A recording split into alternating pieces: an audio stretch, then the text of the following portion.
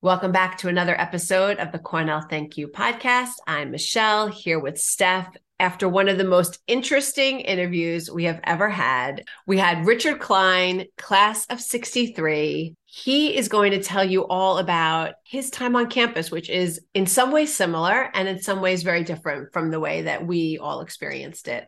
Yeah, it was fun to ask him about what they wore, what they did, about fraternity parties, and about social life and academic life at Cornell in the early 60s. So you'll hear Richard's story as soon as we roll the intro.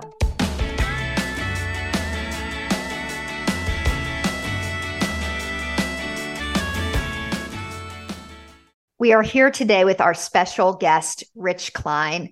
Rich is from the class of 1964, and Michelle and I are dying to pepper him with questions about what Cornell was like during his years there and find out if we had some similarities of things that we like to do and that he liked to do. And Rich has had a very varied and interesting career, which he'll tell us about as well. So Rich Klein, welcome to our podcast. Thank you, except I'm class of 63. Just because I was engineering, I got my degree in 64. If you were to introduce yourself, you would say class of 63. Right. I'm going back to my 60th reunion this June. Wow. Okay. Fabulous. All right. So before we get to that, take us back to Little Rich, thinking about where should I go to college? Where did you grow up? What were you looking for in a college and why Cornell? Well, I was born in Brooklyn, lived in Brooklyn till I was 11, moved to Englewood, New Jersey at 11. And sort of I look at myself as being from Englewood. I guess if you look at my high school or my junior high school yearbook, it says I wanted to be an electrical engineer. Why? I'm not, totally sure, but I actually did become an electrical engineer. So I wanted to go to an engineering school. And what happened when I applied to schools doesn't happen anymore. But at that time, I got into Lehigh, RPI, University of Pennsylvania, MIT, and Cornell. Oh my gosh. I had a camp friend who was actually a year ahead of me. And I'm still, I don't see him too much because he now lives in Sun Valley, Idaho, but we're still in contact. So I've known him since I was 13. And he is by far the smartest guy I know. And as I said, he was a year ahead of me. So when I was looking at the schools, he invited me up to Cornell.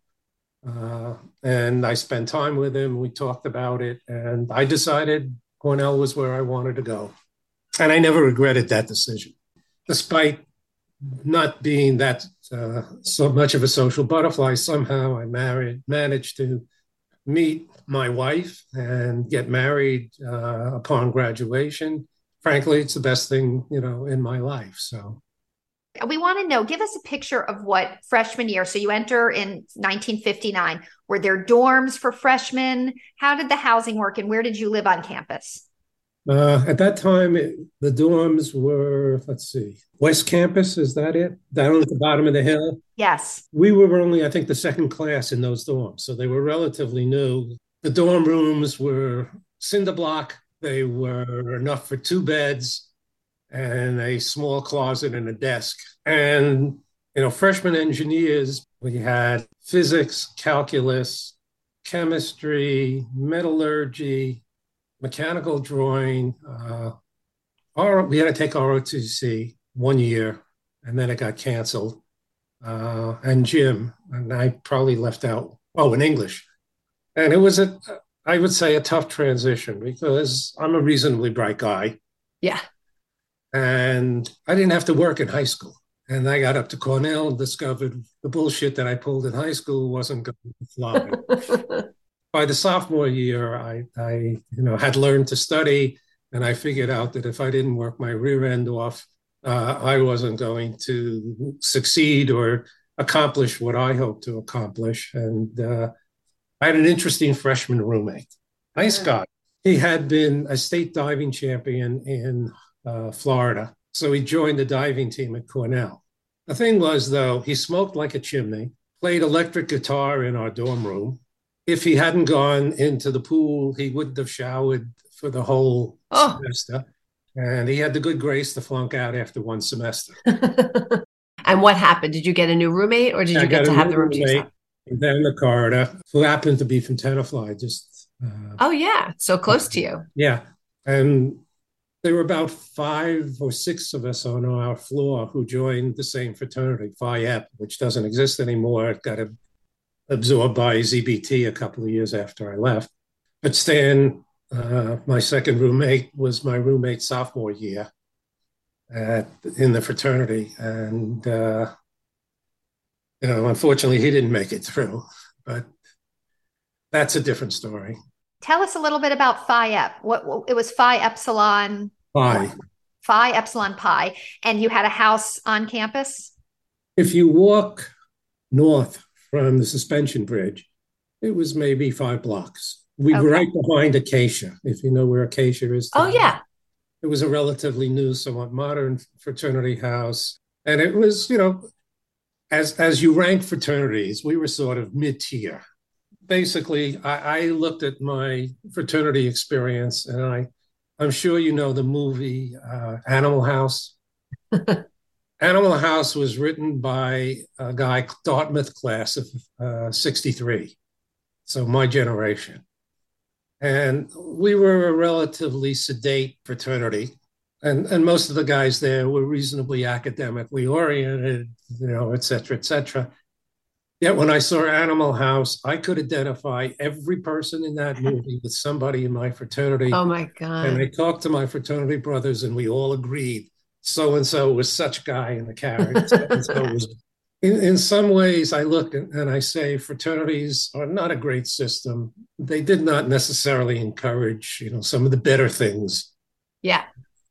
On the other hand, if I had it to do again, I'd unhesitatingly join a fraternity because, I met guys I never would have met because I was in the engineering hole, most of the time. I got to know, a much broader cross-section of people there than I ever would have without the fraternity because of the fraternity. The fact that I have fraternity brothers who were going out with girls or knew other girls, I got set up on dates, and one of them eventually turned out to be my wife. Did your social life mostly surround fraternity life? The first few years, yeah. First few years. And your wife was also a student at Cornell? No, she was what we called an import. The ratio then was 4-to-1 men to women at Cornell. In the engineering school, there were probably 3,500 students, one woman. Wow, oh my gosh. Now it's, I think, 55%. So many of us had to go and import. You go to Cortland, you go State. And where was she imported from?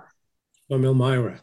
Elmira, okay. So they would come for parties and things like that and date nights. My fraternity brother, my roommate, but he was, going steady. And I said, "Can you get me a date, Marty?"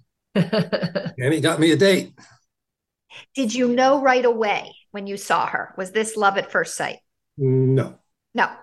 Well, does she know that? Yeah. Does she? No. Because this is going to air, right? Yeah. It was not Romeo and Juliet. It wasn't. Okay. But over time, so she would come back to campus and. Yeah. I'd pick her up and we'd, go to the fraternity parties or not. That's the beginning of my senior year. So you're starting to get a little tired of that scene, but you do some of it. And you had enough friends. And, in those days, we'd have wild parties in our apartment. We'd play Password and charades and other such. Oh, like parlor games. Yeah. Okay. And what about college town life? Did you guys go out to bars? What bars were there? What did you do? Now, we did not really do the bar scene. We lived off North Triphammer Road. Yep. In Lansing apartments, which now are condos, but then were first years they were built. So we were not in the college town scene at all. And if you wanted to drink, you went to the fraternity on Saturday night. The only time I'd go to a bar was after, I guess in the spring, the last final exam. I and a couple of friends would go down to Zink's, buy a pitcher of sours or something, and get a little Oh, pitcher of snockered, but sours. What are sours? Like whiskey whiskey sours? sours, yeah. Oh, a picture of whiskey sours. Wow. And I want to get a picture of the dance floor. Are you all, I'm thinking like, are you dressed up? Like, what are people wearing to fraternity parties? To a normal party, you might wear a sweater. Okay. There were no tube tops on the women. No. And on the big weekends, you'd have the men would wear tuxedos, and you probably Friday night would wear a tie and jacket. I mean, it was a totally different ambiance at that time. It's nice. I like it. So tell us, what were the hot spots? What were the restaurants? What were the bars? Where did you go? There really weren't any hotspots. You went to the fraternities, and about the only thing you would do is after a party on Saturday night, maybe 12, 1 o'clock, you go down to Obie's. What was that? Obie's was like a diner, old converted railroad car, way down at the far end, past where Joe's was, etc. Ithaca. You'd have something, very healthy, like a Jaeger burger. A Jaeger burger was a hamburger with a fried egg on it. Oh, yes. I like that. The food trucks may have been on the North Campus. Bars, basically, no. If you saw Animal House and, they had a toga party, we had a toga party. Of course. We had a Wild West party. We had a jungle party. Oh, you did themes. I like it. We did themes. All right. So our experiences were not that different, minus the white gloves and the jacket and the tie. ties. Yeah. Yeah. And what about sporting events, things happening on campus? What was it like? I think in 5 years there, I went to every single home football game. I mean, it was the thing to do. Saturday, you go to the game, and then you go, to the fraternity for lunch, and then there was a party at night. Go to the basketball games. While I was there, we used to play Navy in football, and I'd go to the, occasional basketball games, and we do intramural sports. So we have a very big SDT following of this podcast. We keep in touch with 30 or 40 sorority sisters who are loyal listeners. Please tell our listeners, was SDT on campus at that time? And was it a great sorority? SDT was on campus. Our fraternity had a very good relationship. Do you know who lived in room 14 in the SDT house? No, I didn't date any SDT. Michelle and I lived there, and we just wanted to know who was there before us. So we want to hear a little bit about your plans. You were an engineer. What were you thinking about doing when you graduated? And give us like a little quick history of your work life. Well, I went to graduate school at Caltech. I intended to get a doctorate. I got a master's the first year and was there the second year, and decided I'd made a mistake in choosing my advisor. I didn't particularly like him. He didn't particularly like me. I had very little interest in what he had me doing. So I got a job. I went to work at RCA in New Jersey in an advanced development group. And I first worked on light emitting diode and diode lasers, because my background and field was really quantum mechanics, quantum physics. I then went with what was a spin-off out of that, trying to develop the displays. We made an advertising display out of it. We made a clock, which was really nice. After about 8 to 9 years, we just kind of, when we were developing these displays, they needed somebody to go out potentially and talk to customers who actually understood what we could do and what we couldn't do, and what was involved in it. And I got involved in doing those things. So I went and I took a job with another RCA spinoff, which made diode lasers, as their marketing manager. And then through an odd set of circumstances, I got the odd call. So I got a call from a guy who was a securities analyst who was interested in the technology, and I started to tell him about it, and he actually understood the gobbledygook. So I said, you have to be an engineer, because otherwise you wouldn't have the slightest idea what I'm saying. And he was, and he told me, yeah, he was an engineer, but he became a securities analyst, and it paid well, and da-da-da. So I said to him, look, I'm not looking for a job, but if you ever hear of an opening, I'm always willing to do it. And at that point, because I was doing marketing, I had gone to school at night at Rutgers and was finishing my MBA. And he called me back maybe 15 minutes later, said there's a small company in Newark, might be interested. The small company was Prudential Insurance. And he offered me a job, and it was 50% more than I was paid. So I took it. I had no idea what the job. And my wife said to me, you've always talked about wanting to teach. Why don't you contact the local community college and Rutgers, we were pretty close to Rutgers. And I got very lucky. They needed adjuncts. I adjuncted for a semester or so. Over, I guess, 16 years, I taught full-time at Middlesex County College and adjuncted most semesters at Rutgers, teaching math. Actually taught one engineering course at Middlesex, and I really love that. Rich, we know you've had a varied career, as an engineer at RCA and developing different products as a professor, as a teacher at startups. When you look back on your career, what do you think Cornell helped prepare you for the most? First of all, the education I got there was terrific. I mean, when I was there, I don't remember, other than a lab, ever having a TA. My recitation sections were taught by the professors.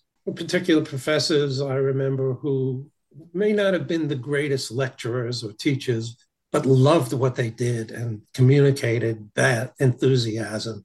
That was always, terrific. The other thing I look at is I took courses in the ILR school. I took them in the art school. I took them in the ag school. And some of them were wonderful courses. I took 3 courses in economics. I had a course in 20th century art taught by a visiting professor, one of the great teachers I ever had. I took First Amendment, Supreme Court. All right. So I want to fast forward for a second, because not only did you have this tremendous Cornell experience, which led to a great career, but we found you because your daughter, who graduated in 1990, reached out to us and said, you've got to talk to my dad. But now I want to ask you about what it was like when your daughter got into Cornell. Do you remember when she got in? And do you remember what it was like to bring her to campus? So she got into Cornell. What dorm was she in, Richard? Because we were there at that time too. Let's see, I was in 6. Okay. And she was, I think, in 1. Oh, she was in a U-Haul also. Okay. I would take her, or we'd be driving somewhere, and I'd say to her, Deb, let me show you my fraternity house. And let me show you where, I lived when I was here. Total non-interest. Oh, really? Well, it's hard when a child goes to their parents' school because they want to have their own experience and figure things out on the campus by themselves. We knew that she'd be comfortable because she had spent the summer at the Cornell, summer school. So, Richard, we sort of covered our Cornell speed round when you talked about some of your favorite places at Cornell. But tell us, what are you doing now? Are you retired? How are you spending your time, and what are you up to? Well, I retired from my full-time teaching in 2008, and we kept teaching fall semester, a couple of courses. My wife was also at Rutgers teaching math till about 2016. My sister had bought a house in Amagansett. We looked for a house there. It's turned out to be the best decision. This will be the 30th summer out there. We play tennis 4, 5, 6 days a week. We play golf. We go to the beach. It's wonderful. It sounds like you have a very full retirement. You had this incredible career that led you to this wonderful life that you have now. And it's one of those things that we can all only hope for ourselves too. And we all credit Cornell with a lot of our happiness in life. And I know you had told us the same thing. If now you had to think about what you're most thankful to Cornell for, what would it be? 1 is my wife. That's one thing. 2 is I loved what I studied. Well, Richard, thank you. This has been a joy to hear about your experience at Cornell and hear about Cornell in that time. And we really appreciate you spending time on our podcast. I know our listeners will enjoy hearing your stories. Thank you. Thank you so much. It was so great to meet you. Thanks so much for listening. Join us next week for another episode of the Cornell Thank You podcast.